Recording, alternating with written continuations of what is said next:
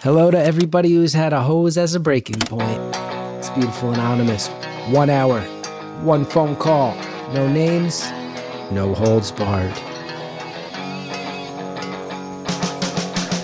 I'd rather go one-on-one. I think it'll be more fun, and I'll get to know you, and you'll get to know me.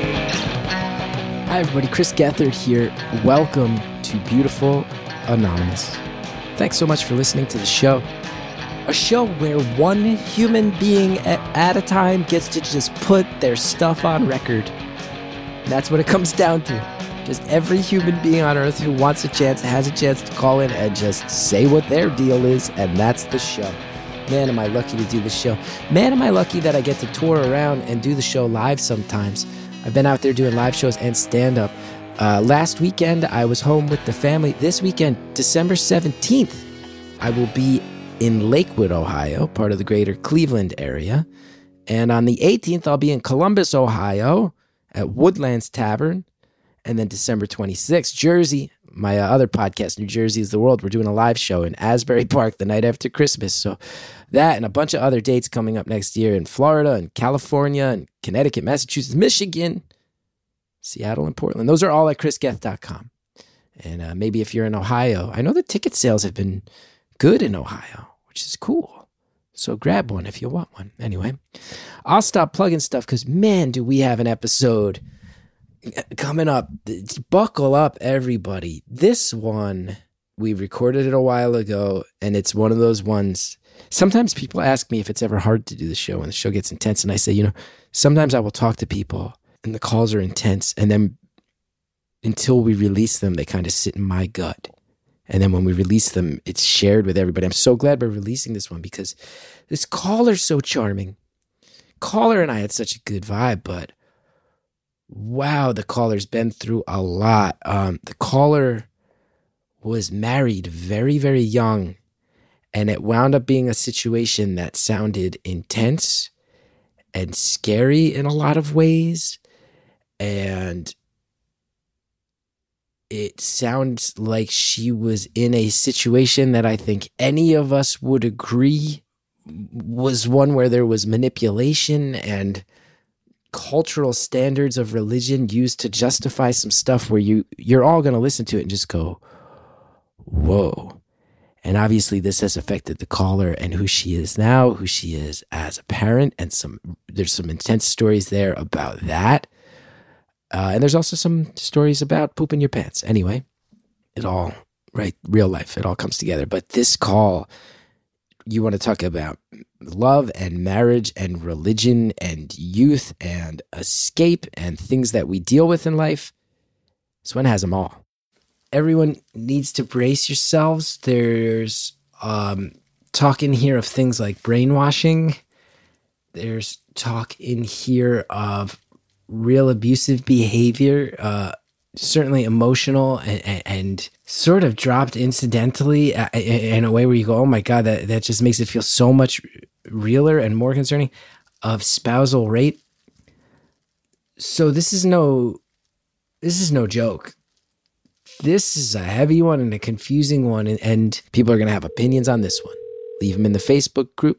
Maybe I'll see you in Ohio soon. Enjoy this call. Thank you for calling Beautiful Anonymous. A beeping noise will indicate when you are on the show with the host. Hello. Hi. Hi. Christopher Gethard. How are you? I'm good. How are you? I am doing great. Today, I'm really excited to be talking to you. And, for the record, I'm not nervous to talk to you. I'm just nervous in general about talking about shit. Okay. Yeah. I'm all ears. Okay. Oh God, it's I've been writing down notes. If I ever get through, here's all the things I want to talk about. And now I feel like my brain just goes blank. Okay. It could go any way. I have so many crazy things. The biggest thing I do want to talk about is, I don't know, should we chit chat first? Maybe if we chit chat first, then I'll stop being nervous. That sounds What's good. the cutest thing your son did today? The cutest thing my son did today. Let's see, because he does cute things every day. Let's see. As far as today goes, Yesterday. well, he spent a lot of time today refusing to wear pants. He just wanted to go shirt and diaper, and I like it, and I respect it as a choice. That's what I would say. Yeah, that's Yeah. fair. When my daughter was little, she would not wear anything except for Disney princess dresses, like when she was like 2 and 3. And otherwise, she would just take her clothes off. Like, doesn't matter if we're in public, anywhere. She would just like strip naked if she could, unless it was a princess dress. So it either had to be something buttoned up the back because she could figure out the zipper, or a princess dress. And that was our life for a couple of years. God bless them when they can get away with it. My son is also really into flip-flops, and he only wants to wear flip-flops. And I've never been a flip-flop guy. And I'm sitting here going, man, am I raising a little hippie? Am I a punk rocker raising a little hippie? That's weird. That's kind of cool. Wants to be naked and wear flip-flops all the time? Okay.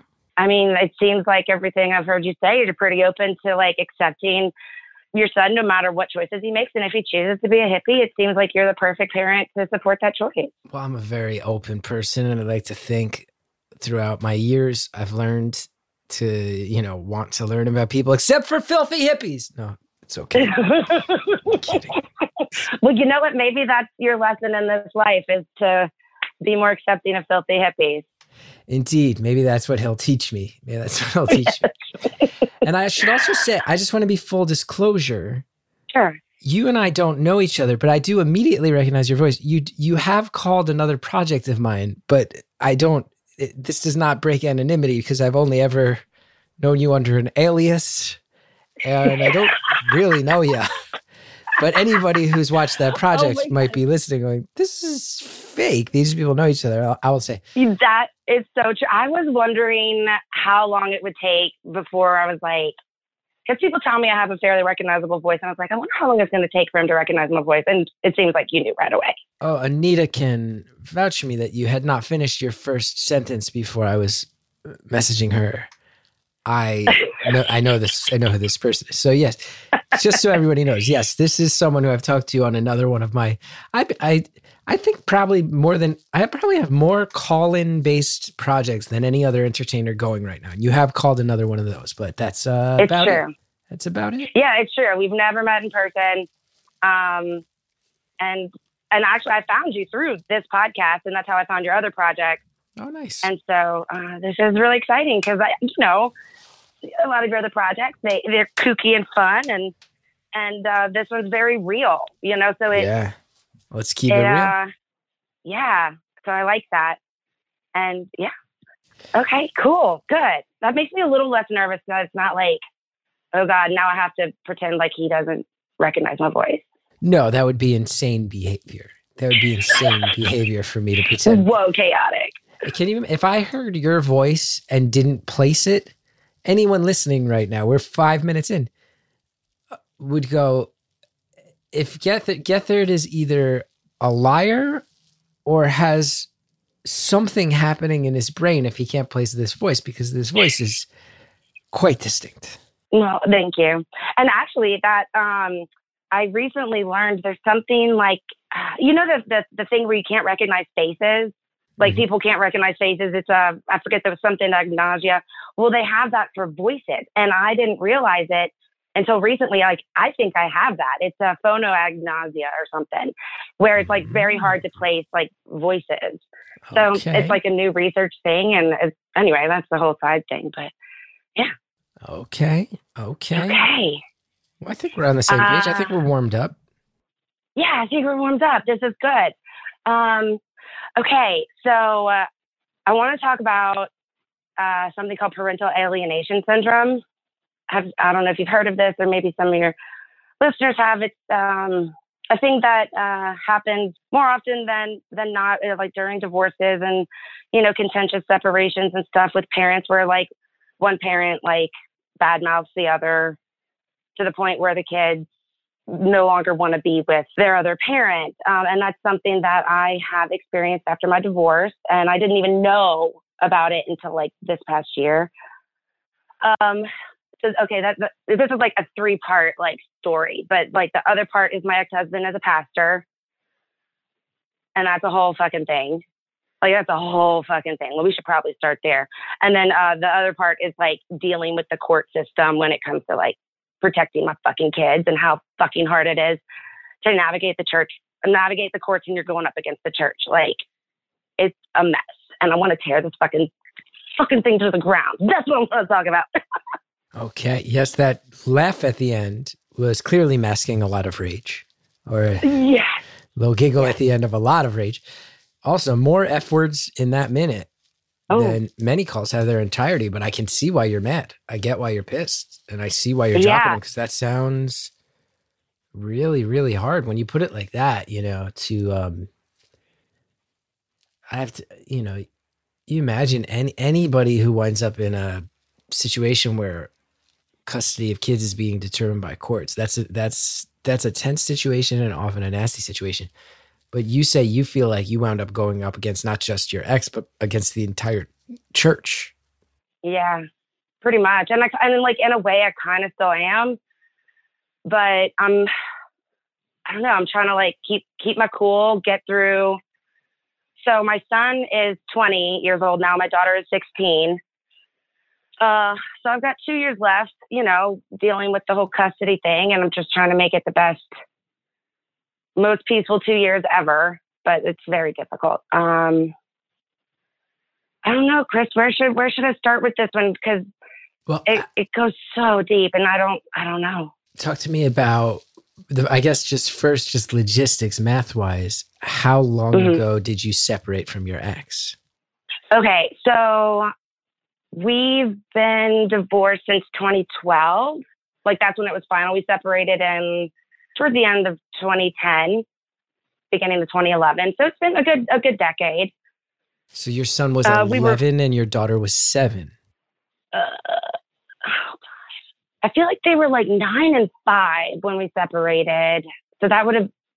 Okay, so it was about 2010, end of 2010, beginning of 2011 when we separated. Now, we married in 2000. I was 16. He had just turned 18. 16, and, you got married. Yeah. Wow. Because, I got pregnant, you know, and his dad was a pastor at the time of the same church he's now a pastor of. And so it was, I don't know, it was one of those things where, I was really an asshole to my mom. I'm not going to lie. Like, I was really off. I was horrible to her. And so when she said, you want to be a mom? Go, get out. Like, bam, go. And so that was like part of why getting married was like a better option, because like his dad wouldn't allow us to live together unless we were married, which is so silly because I was already pregnant. And I'm probably going to say the F word a lot, and I feel obligated to apologize to Sally. Oh, it's fine. Don't listen to this one, Sally. It's fine. She has probably turned it off after the 3rd F-bomb already. Okay. Yeah. Okay, good. Yeah.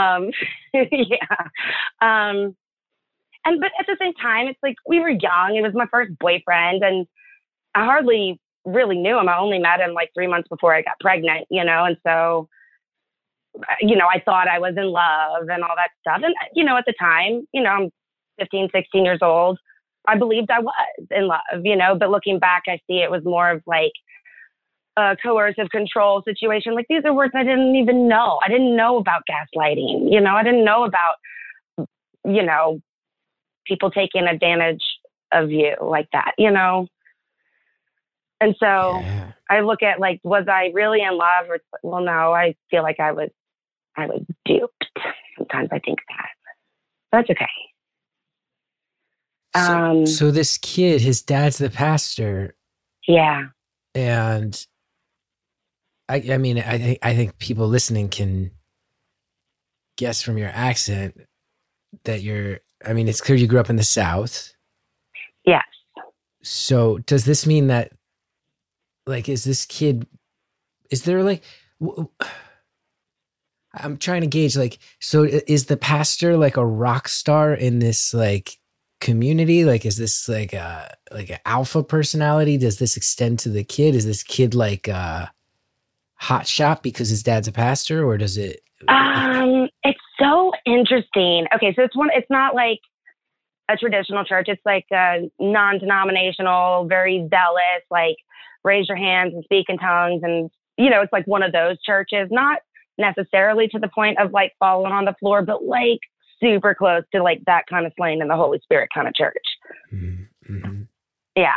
And so it's very interesting, this whole church culture, because if you were the pastor's kid, you were basically like a little mini celebrity within the church, and they call themselves PKs, and it's like this sense of pride, like we're PKs, pastor's kids. And it's super weird. And it is like being a little mini celebrity within the church. And this church, it's not like a mega church, but it's definitely, a couple hundred, maybe at most 500 people, so not huge, but not small. So there's this little, very devoted community, very, very into what they're doing. I imagine this makes it very insular. And you're dating this kid who, within the context of that world, is like a chosen one. And meanwhile, you're 15. So I imagine that's very impressive. And I can see how you get in over your head very quickly. So quickly. And like, so I was raised Catholic. In fact, here's a fun side note. My dad was a Christian brother and my mom was a nun when they met. Oh, wow. Which is a whole fucking thing. And they broke their vows to get married. Whoa. And like have kids. Yeah. Wait a second. second. Was my cat. Wait, that was who? That was a cat? Yeah, my cat, he like gets super pissed if I don't give him enough attention. And right now he's knocking all my mail off of the shelf. So that's what's happening. So hold on. Yeah. Yes. Your father is a Catholic priest. Your mother is a nun. Yeah. They break their vows, reject the chastity, reject the yoke of limitations that religion places upon them. Get together. This is probably very taboo. I would imagine that their families and their communities react with shock. I imagine this couldn't have been easy for them. You are the product of that love. They must be aghast when you wind up falling into what sounds like an arguably even more sort of fervent, I don't want to say I'll say the word cult-ish. Say it. Very cultish. That's definitely a word I'd describe it. Yeah. And let me say something too and draw a line and say, I don't know any specifics enough to call it a cult, but what I can say is cultish is an adjective. I'm not putting the noun of cult on it. I don't know. You know better than I do, but more cultish devotion, at least, falling into a deeper religious society. Your parents, this must have been a full circle for them. They must have felt whiplash. Okay. So yes. And it's a little more layered than that because, my parents ended up getting divorced when I was like 9 because my dad is gay. So there's that whole layer too. So then there was this like rejection of the church for both of them because of their beliefs on like the Catholic Church with gay people and hell and all that. And so it's like on one hand, they were disappointed that I was getting involved in something so extreme. And they did. Like even before I got pregnant, they were like, hey, this is weird. Like it's very insular. Like I feel like this is weird. And I'm like, it's not a cult. They just love. It's just like so many people loving each other. And like, what? I can love Jesus, like that kind of thing. But they did try and warn me because they were able to see those signs well before I could, obviously. And yeah, so but that is kind of like their whole thing. And I can't say so much about how their families reacted to their breaking their vows. But I know that like for my dad, he was trying not to be gay. And so he thought if he, devoted his life to God and lived around a whole bunch of other men who probably are struggling with the same situation, that it might fix him. And he learned very quickly that it did not cure him of being gay. In fact, it made it more difficult for him. And my mom wanted to like devote her life to God and like solitude and like service, but she like desperately wanted kids. And so like in this weird way, I feel like they came together for the perfect reason because he's trying to figure his life out. She really isn't interested in being married. She just wants the kids. And then he's gay. They get divorced. She never remarried, had a kid. My dad remarried and lives on a ranch in Texas with his husband. And yeah, that's the whole thing. That's a hell of an origin story you got. Yeah, it's so crazy. But so like whenever my dad came out, and this is all will come back around to this other church thing. It's like, I am so proud of my mom looking back, because my dad like moved away, like across this country for work. And this is before I knew they were getting divorced. I just thought, oh, he has to go to work somewhere else. I'm 8, 9 years old. And during that time, it was a couple years before we learned he was gay. My mom like would have friends over who were gay, and they would be like, oh yeah, like here's my boyfriend, here's my partner. And we'd have gay people over for dinner. I'm like, wow, mom's got like a whole bunch of new friends. Like, but it wasn't like weird. It was just like, these are mom's friends. And whenever like I started learning in Catholic school about homosexuality being a sin and hell and everything, and before I even knew my dad was gay, my mom was like, you know what? I don't think that is necessarily true. We don't have to go to mass anymore if you don't want. And she like almost was like preparing us to learn that because she knew before us. And so I'm just really proud that like through all of that, she never blamed my dad, because it would have been very easy to be like, see, he's going to hell, you know, but she didn't. And I think that was like super cool of her. Yeah. When you said, I believe the quote you said was, it's a little more layered than that. That was a severe understatement. It was a lot more layered than that. A lot of layers. Yeah. Yeah. Yeah. Like layer That's the upon whole layer. thing. Layer upon layer. So you've got this. Yes. You've got this origin story. You wind up back in an ultra religious setting.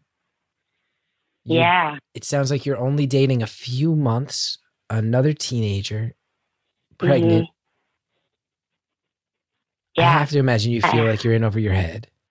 Oh my God.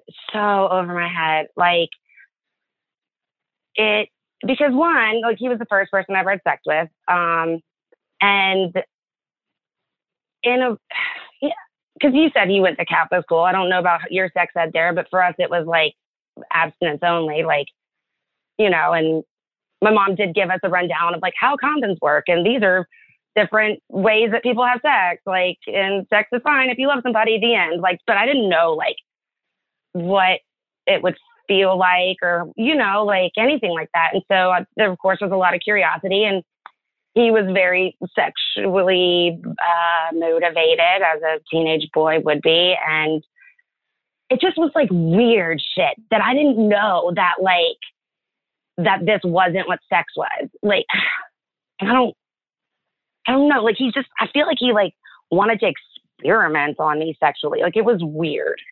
Like, I don't even know where to go with that. Let's pause there, because we've already heard a lot of fascinating yet somewhat concerning stuff, and the phrase he wanted to experiment on me, very concerning in its own right. We're going to find out what that means, and we're going to hear a whole lot more when we get back.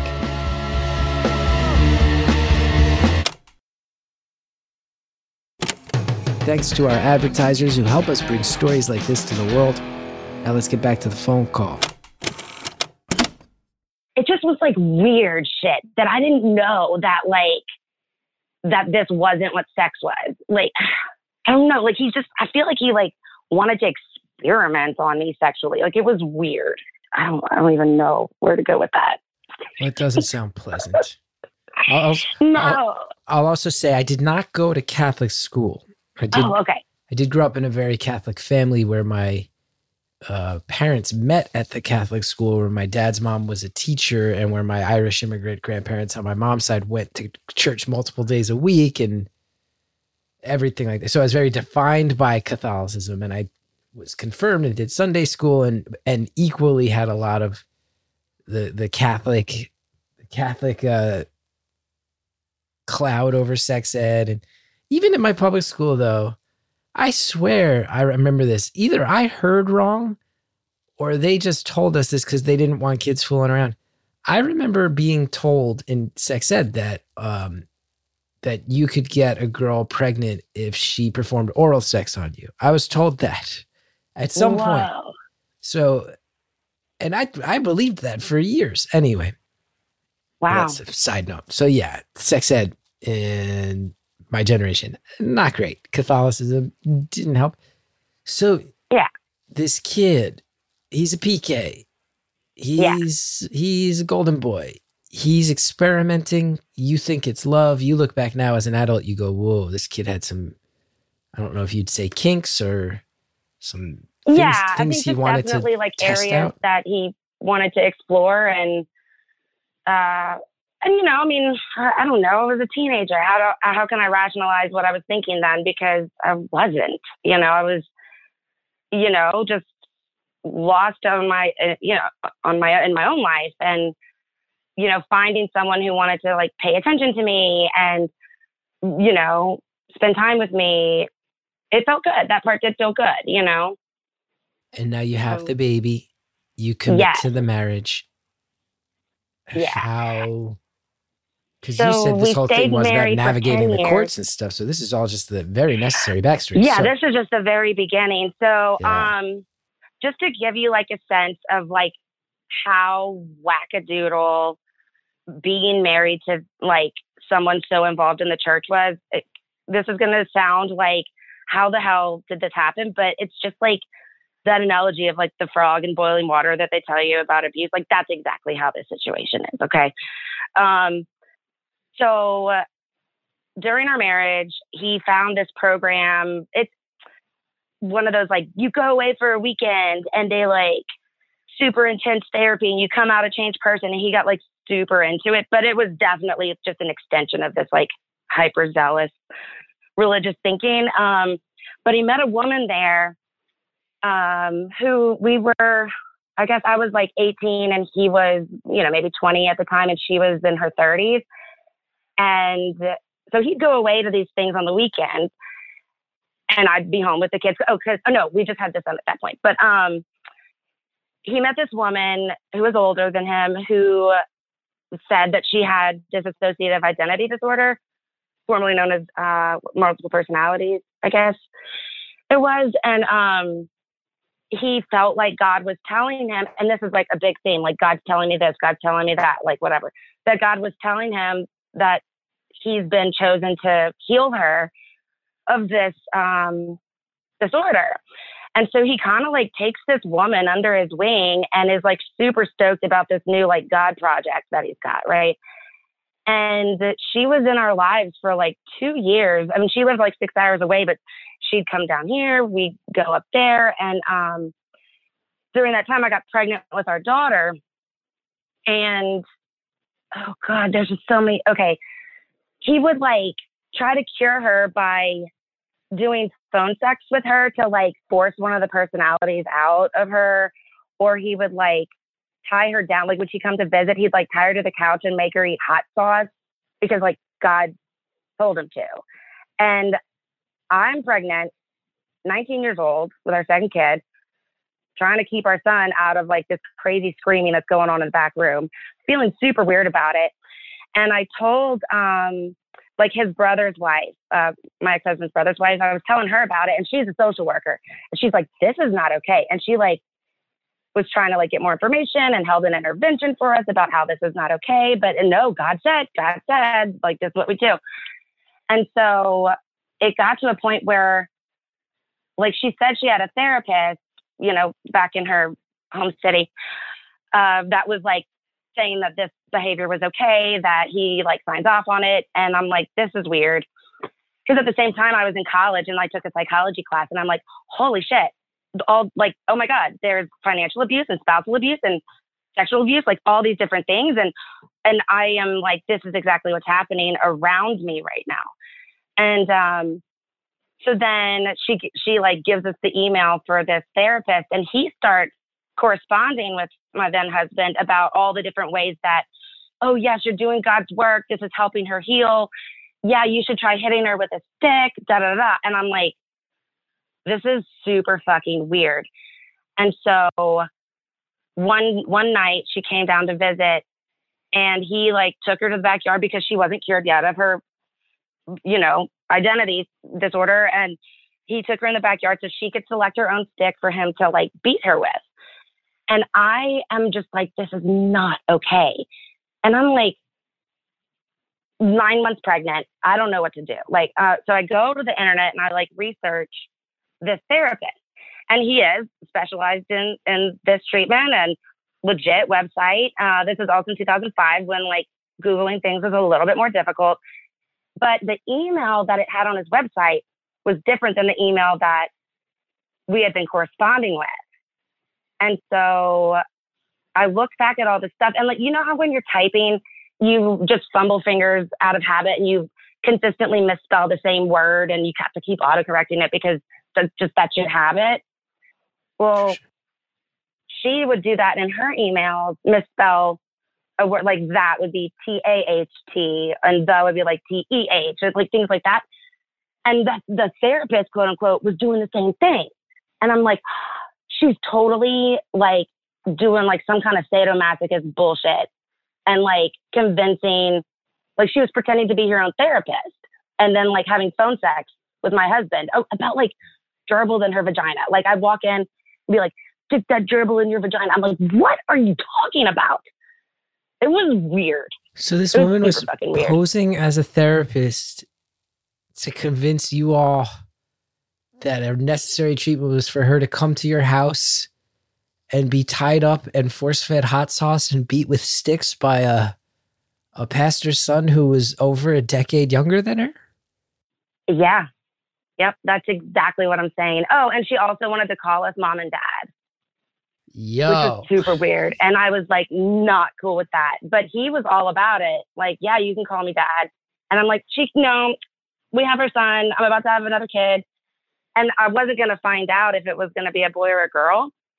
And because I was like not on board with the whole mom thing. And so she really didn't like me and said that like, oh, if that baby's and she tells this to my ex, if that baby ends up being a girl, one of my personalities is going to kill it because I want to be your only daughter. And I'm like, nope, she is not coming to our house anymore.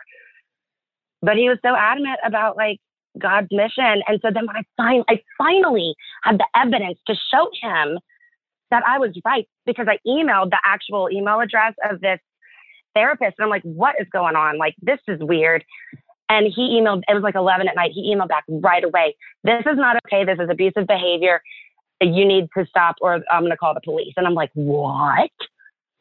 And so I was right. And I'm just like, you're an idiot. And then he's so embarrassed that he misheard the word of God that like, he never wanted to talk about it again. And I'm like, so that's the kind of, and it was stuff like that all the time. So but that's just one extreme example. That's one of, and I say this with total respect, that's one of the most bizarre stories I've ever heard. And I'm me. This is what I do. You talk to strangers all the time. I have spent many, many, many years between this and my old TV show talking to strangers. Many of them often will tell me extreme stories. That is hands down by far one of the most head-spinning and confusing things I've ever been told. So kudos to you, I guess. And also I'm so sorry that you had to live through that. Oh, yeah. Thank you. And it's okay. And I'm really fortunate that my parents, whatever they went through with religion, they got to a point of, hey, let's trust our rational brains. How about that? Let's trust science, let's trust our gut, let's trust our brains and not be told what to do. And so that kind of always has been in the back of my head about like, let's act like Jesus, let's act in a loving way, but maybe, let's, add a little healthy questioning into like some things, Now I have to ask this, and I say this with total respect, but I bet it comes up. Especially because when you're dealing with the courts, and it sounds like that's been a process that's been tangled up forever. Yeah. When you recount these stories, both in that context and to people in your life, there have to be people who think you're making this up. Oh, 100%. And this is,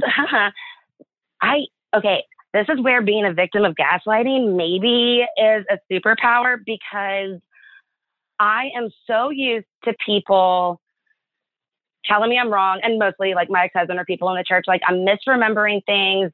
This, that didn't happen. And I think just through the whole marriage, everything, I like documented everything. I saved everything because I was so afraid that like nobody's going to believe me. Nobody's going to believe me. So I printed out emails. I didn't know why at the time. I was like, this is important. I need to print this out. So I have proof. So I think it's pretty clear, and based on the timeline of your kids' ages, it sounds like even after all this nonsense, you stuck with the marriage a couple of years more. Yeah. So it hits a breaking point. What's the breaking point that gets you out of this one? God, there was like all these little things, but I'll tell you the one moment, it's going to seem super insignificant compared to that. Like, yeah, but, I feel like if the breaking point isn't when your husband's tying a woman up and pouring hot sauce into her mouth and then talking to her about the gerbils in her vagina, if that's not the breaking point, what is? What is? I just took a sip of water. I almost spit it through my right. So, I should also note, like, his dad being a pastor of that church, like, also what is a lawyer, but for like property law and stuff. So they're very wealthy. They're a very wealthy family. A lot of influence in the community. Like, yeah, it's a whole thing. So we had this really beautiful home.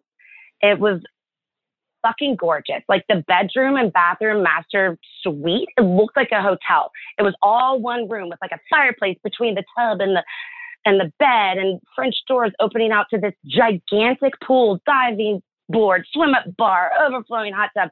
And I'm freaking 21 years old, being married to this rich, entitled kid. And he wanted, he was like, you stay home, take care of the kids, homeschool the kids, stay at home mom. And I'm like, fucking right. This is sweet. So like, that's one reason why I think it like lasted. And also we had good times in between. I don't mean to say like everything was bad. But so we had this beautiful home, and I was like raised, if you break something, you fix it, because we can't afford to buy another one. So that's it. Like, you have what you have, you're not getting another whatever. And he was going to mow the yard, and I had to like fill up the pool with water. So I had the hose like running, and I went inside to make dinner. And I was like, hey, before you get to that section, remember to pull the hose up, because you can't really see it through the grass, because I don't want you to roll over it. And he's like, yeah, whatever. No, he fucking doesn't do it. And he rolls over the fucking hose and, of course, tears the hose apart. And then he just like goes to the store and gets another even more expensive hose. And I'm like, are you fucking kidding me? Because that's another thing. He had me like on a budget. Like he only let me spend so much money per week and stuff. But then he's going to go buy an $80 hose when he just ruined it. Like, he had no regard for our things. And that was the breaking point for me of like, that's what really made me think, this is not the life I want. And I remember sitting on the edge of the pool one day with my feet in the water, just listening to the Beatles, and Can't Buy Me Love came on. And I was thinking of all the times, like when we would get in a fight, or like if he fucked up, he would like throw money at me or buy me shit. Like, okay, here's a weird fucked up thing. Like, he had this thing about like doing sex to me, like in the middle of the night, like while I'm sleeping, and I'd wake up and be like, what the fuck are you doing? Like, but I'm like, I'm the wife. Like, this is what we do. And then in that psychology class, I learned about like spousal rape, and you could be raped even if you're married. And I told him that. And then he felt so guilty, because he's like, you're right, I am raping you. So then he would still do it, but he would leave me money on the dresser in the morning, because that alleviated his guilt. Like, it's fucked up. Oh my God. Yeah. And yet it was the hose. It was the hose. And it was just like, yeah, it was the hose. And listening to Can't Buy Me Love while looking at this beautiful home, great kids, just so unhappy and knowing that I needed out. But I had to be a little strategic about it, because I was a stay-at-home mom. I didn't have a job. I was in school. He didn't want me to go to college because, time with the kids and da-da-da. So I ended up taking 7 years to finish my undergrad so that I could go part-time and balance all of these things. And so then I finally got my degree in December of 2009, and we were separated within the next year. What was your degree in? Performing arts. Nice. Yeah. Well, I started in architecture, but I hated drafting. And then I saw a girl with tap shoes and I was like, oh, cool. She's like, yeah, I was just at a tap class, at this other building. I was like, what? You can take a tap class? She's like, yeah, they have people who major in dance. I packed up my drafting table and I dropped all my architecture classes and I went and enrolled in dance. It was awesome. Now, end of 2009, you get your degree. Yeah. You're out of there. This starts a battle in the courts that's still going on today. Yeah. My big question, rooted in fear, first of all, is where do the kids wind up? So we do 50-50,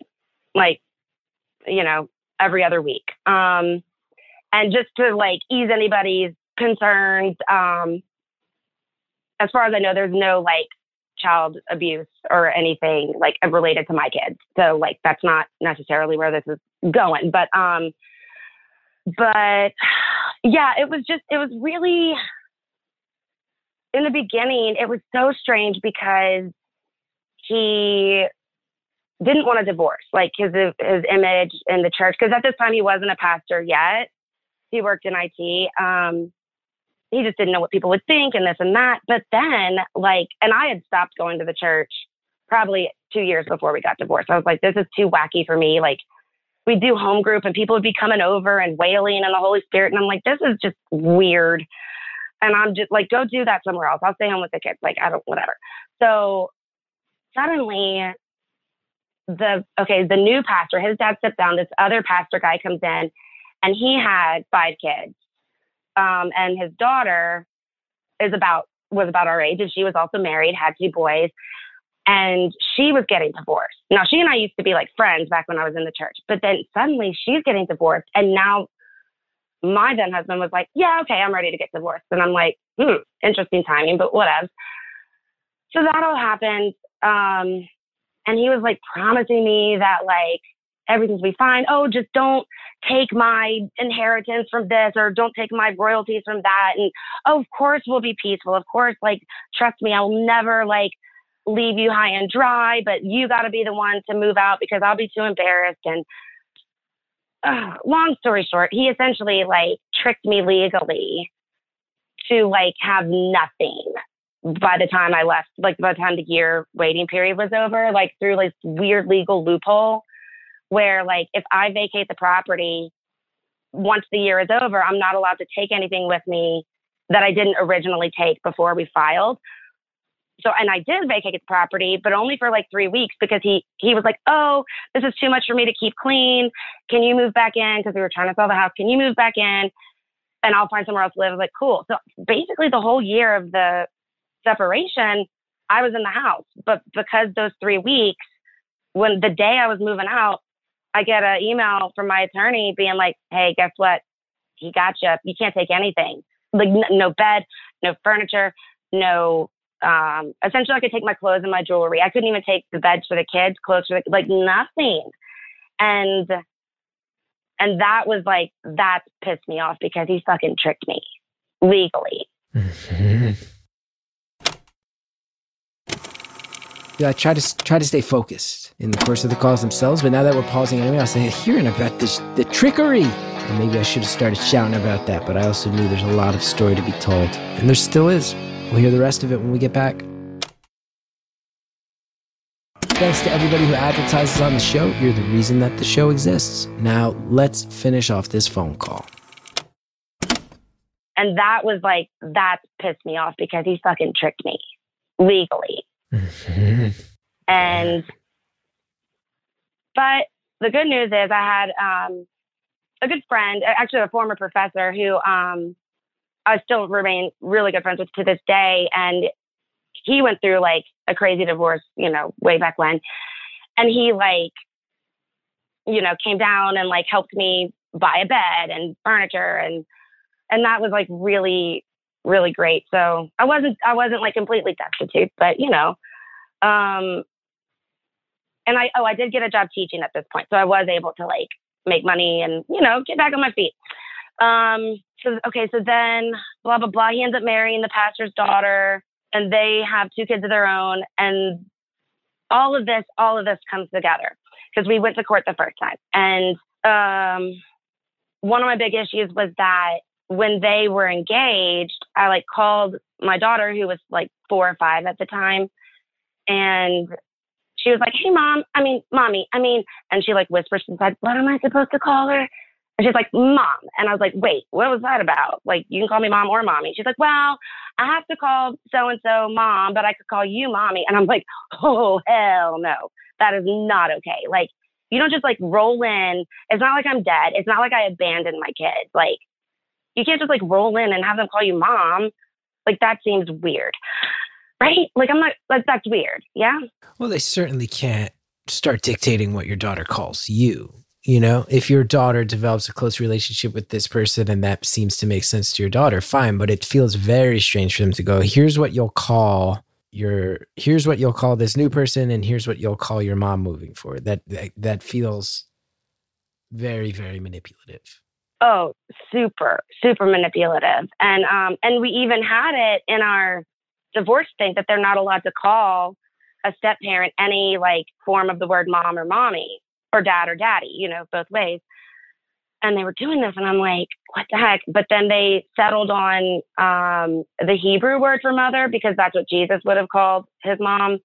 So that's what they call their stepmom. It's just weird. But okay, so we go through court the first time and he just drags out the process till I run out of money and I end up having to like not move forward with it and just like dealing with the terms that we originally had. And I felt like super defeated because, I mean, that's his whole strategy, right? Run me out of money. And he knows how to do it legally because his dad is like there in his corner, knows the laws, you know?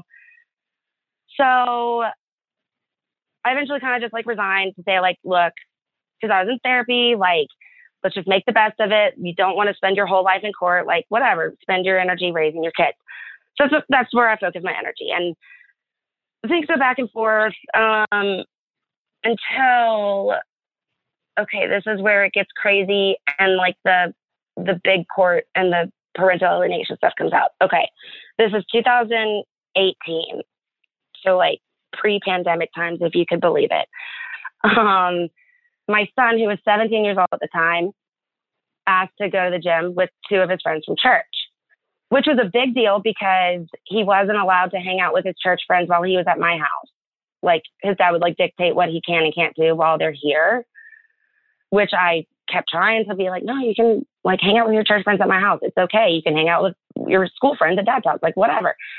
And so he asked to go to the gym and I was like, oh my God, this is a big deal. Like, yes, go. I would have fun.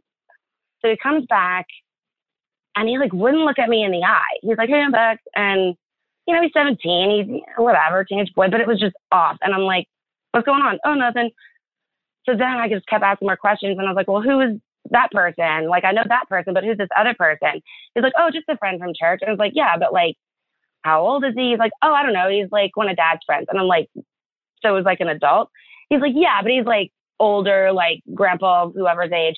And I'm like, wait, so you went to the gym with this older man and another teenage boy? And he's like, yeah, but it's like not a big deal. And then we got smoothies. And I'm like, I don't know. It's just weird that like this old man, like, he's a 64-year-old man, like didn't ask me to take you to the gym. Like, that seems strange. And he's like, oh, but it's not a big deal. He like takes us to the movies like all the time. And I'm like, so just, I don't know. It just felt super weird to me. So I kind of was like, okay, I just kind of gave them the talk about like, this is what grooming behavior looks like. Just be aware, you know, because, you know, maybe it's fine, but you know, sometimes, and I'm not saying this man is a bad guy, but like what if he's targeting your little sister and he's trying to get close to you so that she trusts him? And, it could be a slippery slope to just, here's the information, be aware of it, no big deal. Cool. So now we're in 2019 and my son's birthday is in February. And it's the end of January and he's about to turn 18 in like a couple weeks. And he's like, hey, Mom, I just want to let you know, when I turn 18, I'm going to be moving out. And I was like, what? And he's like, yeah, I want to give you a heads up because I know it's like big news. I was like, well, are you going to live with your dad? What is this? He goes, no, I'm going to live with this old man. And he said his name. And I was like, oh, like hell you are. And he goes, I'll be 18. You can't tell me what to do. And I am like shocked. Like in the middle of his spring year of his senior year, he's going to like uproot and move in with this old man. Like, and I'm like, what? So I had a few sick days left. So I took my sick days and I like researched the fuck out of this dude. And I learned so much about the value of public record search that it is amazing. It's just amazing the amount of knowledge that we could find in public record that I had no idea.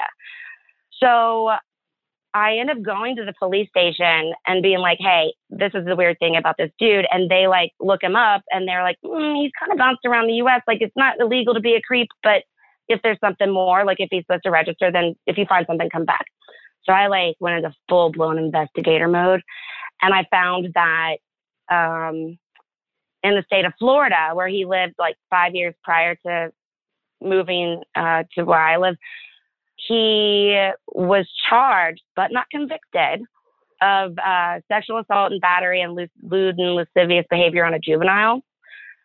And so I brought that to the sex crimes detective in my area. And I'm like, can you find out more about this? And so he looked into it and he's like, here's the deal. Like, just because he wasn't convicted doesn't mean he's innocent. It could be because the victim didn't show up. There wasn't enough physical evidence. They couldn't get a prosecution. Like, so just, be on high alert. And the funniest thing, he was like, I wouldn't play molester roulette if it was my kid. And I just thought that was funny. And that time, molester roulette. Ooh, and so I'm like freaking the fuck out. And I end up like I ended up going on like not emergency, but temporary medical leave from my job because I was like, it was a time crunch because if I could find something on this man and get it into the courts before my son turned 18, then my hope was that this protection order, it may expire when my son turns 18, but he would have to go to the courts himself to get it reversed. And maybe somewhere along the line, somebody could talk sense to him. And maybe that protection order would like circle around to also protect my daughter from like going over to this man. And so I was learning everything I could about the court system. By the way, am I like going in too hard too soon? No, I Do mean, I need to pause? We only have 11 minutes left and we want to know how this ends. Holy shit. Oh my God. That's amazing. Okay. So I'm like trying to navigate this court system and it's very tricky. It's just like, they don't make it easy for people to understand what to do because I'm trying to go pro se, which means doing it on your own, which I didn't even know before this.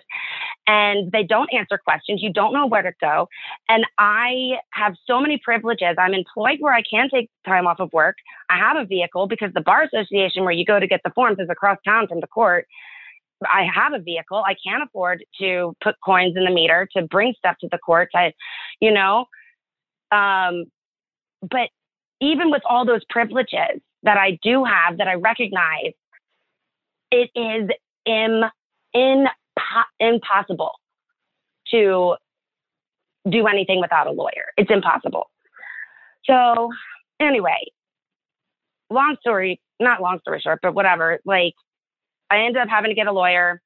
This was in like 2019 and we didn't end up going to court until last November because he kept delaying it, not providing discovery documents, all this stuff. And it was terrible. And like in the courts, the hearing court officer, like I'm talking about how he's teaching our kids that like my dad goes to hell because he's gay. And like when my dad got married, my son like refused to even attend virtually because he, you know, was told that even by attending, you're consenting to that.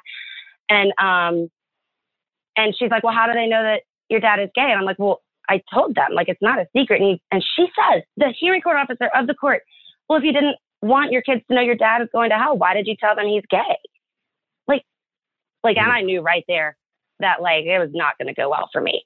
And he lied on the stand about his income. He gets like $20,000 a year from like some company that is also like owns like this other company that gives him money. And in order to like not pay more child support, he was like, oh no, that's a gift. Even though he got 1099 and claimed it on his taxes as IT support, like he says it's a gift. Like that seems weird. And then the wife, like his wife testified, and like to her credit, she was honest and she like corroborated everything I was saying. Like, oh yeah, he does do IT. Oh yeah, all these things. He does vote on his own salary because throughout the court thing, his salary kept getting lower and lower, but hers, because she's also a pastor, kept getting higher and higher. So he was reducing his own salary, but like moving it to hers because I can't, you know, that her money isn't taken into account.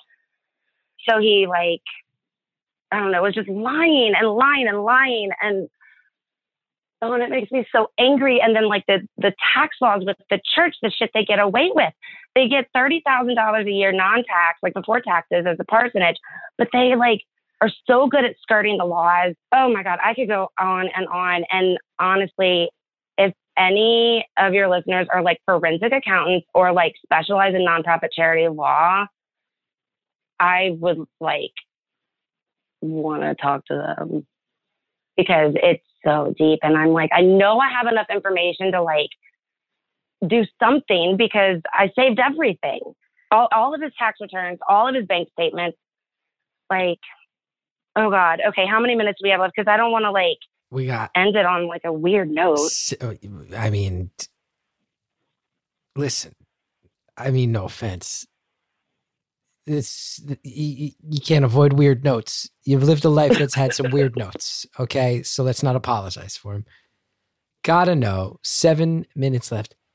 Did your son wind up living with this old perv, or did we dodge that? No, he ended up moving in the day before he turned 18. I finally had all my papers ready, and I like got to the court because the judges leave at like 3, and it was like 2:45, and I'm like next in line to bring my paperwork to the judge, and they're already familiar with me, and then there was a sewage leak, and they had to evacuate the whole building and shut it down, and that was it. So is your kid still living with this guy? He still is, and I will say, as far as I know, nothing weird has happened because here's the fun part. This guy found out that I like got his record from Florida, like a 40-page document of all the stuff. And I'm like, what the fuck? Like, and it was like bad. It was not good. And this kid, oh my God, it was not good. Well, he found out that I like had this, and instead of calling me to be like, hey, what's up? Like, I'm sorry, I didn't know this was going to be a big deal. No. Instead of doing that, he tries to sue me for libel. That's what he does, this old man. And I call his attorney. I'm like, I'm sorry. Everything I said was in public record. And the attorney was like, oh, well, then never mind. Goodbye. Ugh. But yeah, he's still living there. But I think that even if like he had bad intentions, this man, I think I caused enough of a stink for him to know, like, not this kid, not, you know, stay away from that one. The mama's going to be all up in it, you know? And let me ask you this, because you've talked about this idea that your parents, I forget the exact phrase you used, parental alienation syndrome. So this sounds to me like your kids have been told certain things about you to make them wary of you. Have you filled them in on your experiences, or do you try to bite your tongue to not participate in that back and forth? So I bite my tongue a lot. Like when the kids would come to me and say that they want to smash all their Pokemons because there's demons, or they can't listen to my music because I have demons in me, instead of like interrogating them of like, what did your dad say? What did your dad say? Because I don't want to be like that. I would go to their dad and be like, hey, why are the kids telling me Pokemon has demons? Why are they telling me that I have portal demons on me? Like, what's up with that?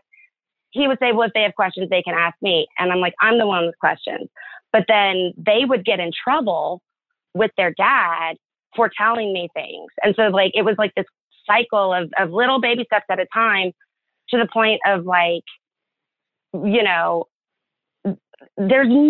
I haven't done anything so horrible to like warrant them wanting to move out the day they turn 18. Like, yeah, I'm not perfect, but that's part of it. And like,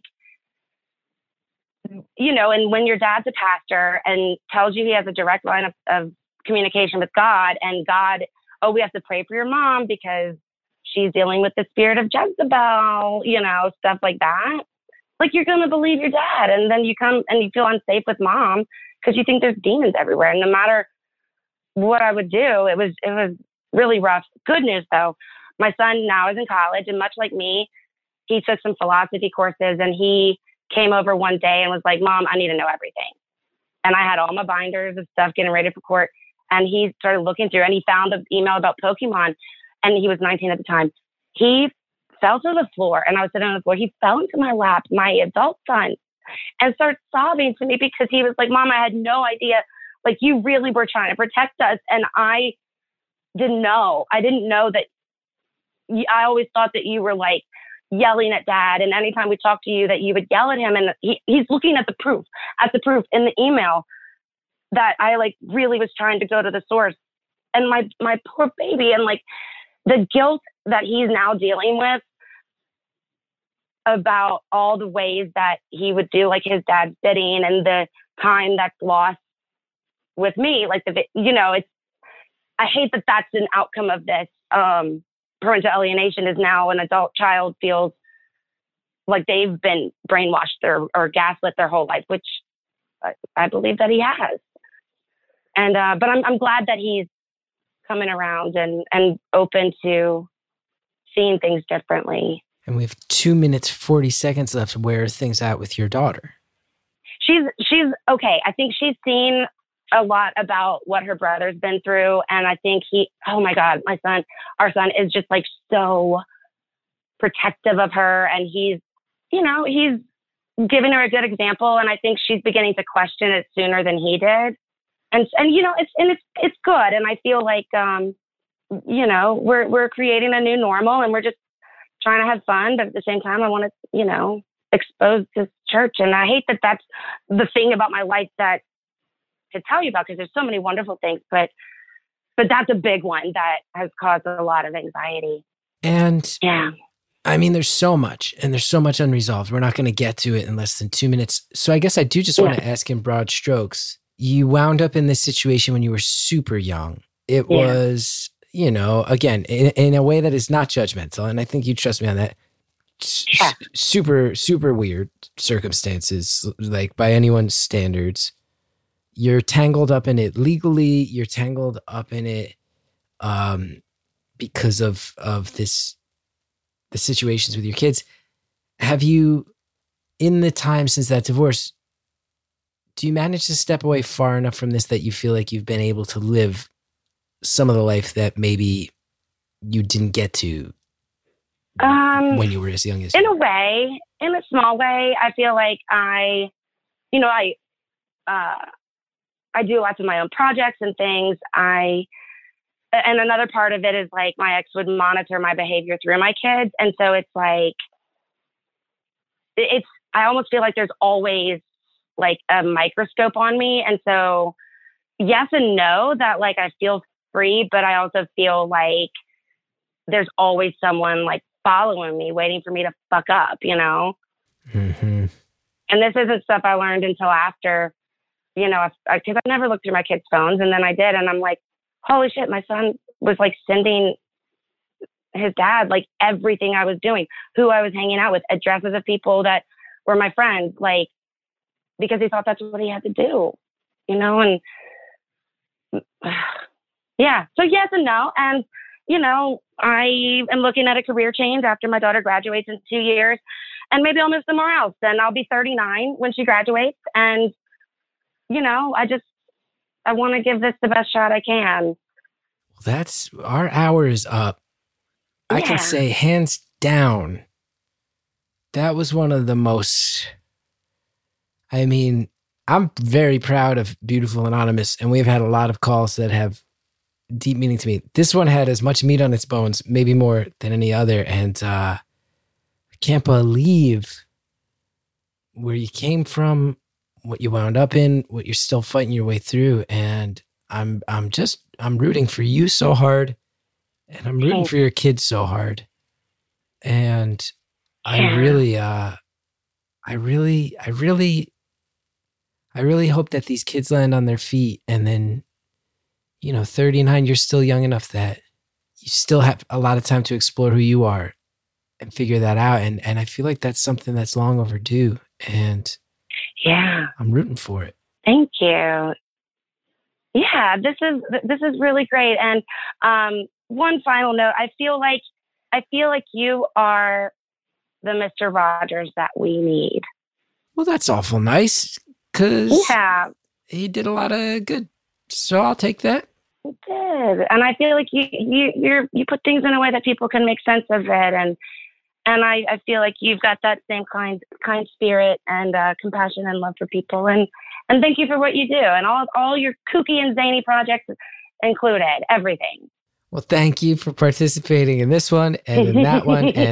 And honestly, we've talked a few times on the phone and other calls. I had no idea about any of this, and it's jaw dropping. And it's one of those things where you sit here, you go, how do you end this call? Because I want to go, I can't wait for the day this is over. But it sounds like a thing that this isn't the type of thing that's over. It's just the type of thing that you learn how to regulate and mitigate the impact on your life moving forward, because it's been so profound thus far. And like I said, I'm rooting so hard for your kids. And then I really hope that you have a stretch of life where this is not one of the things that's defining it, because you deserve that. Yeah, thank you. And I will. It'll come. I feel a lot of hope. And just navigating it one day at a time,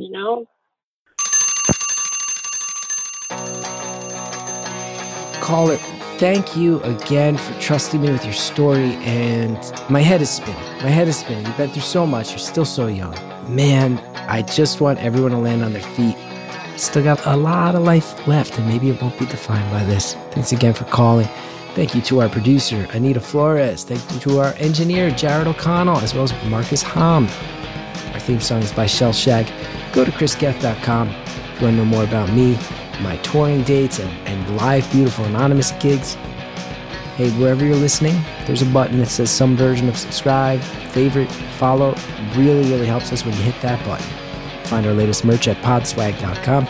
Got mugs, shirts, posters, a lot more. You can find ad-free episodes of Beautiful Anonymous, as well as a ton of other shows over at Stitcher Premium. Use promo code STORIES for a 1-month free trial at stitcher.com/premium.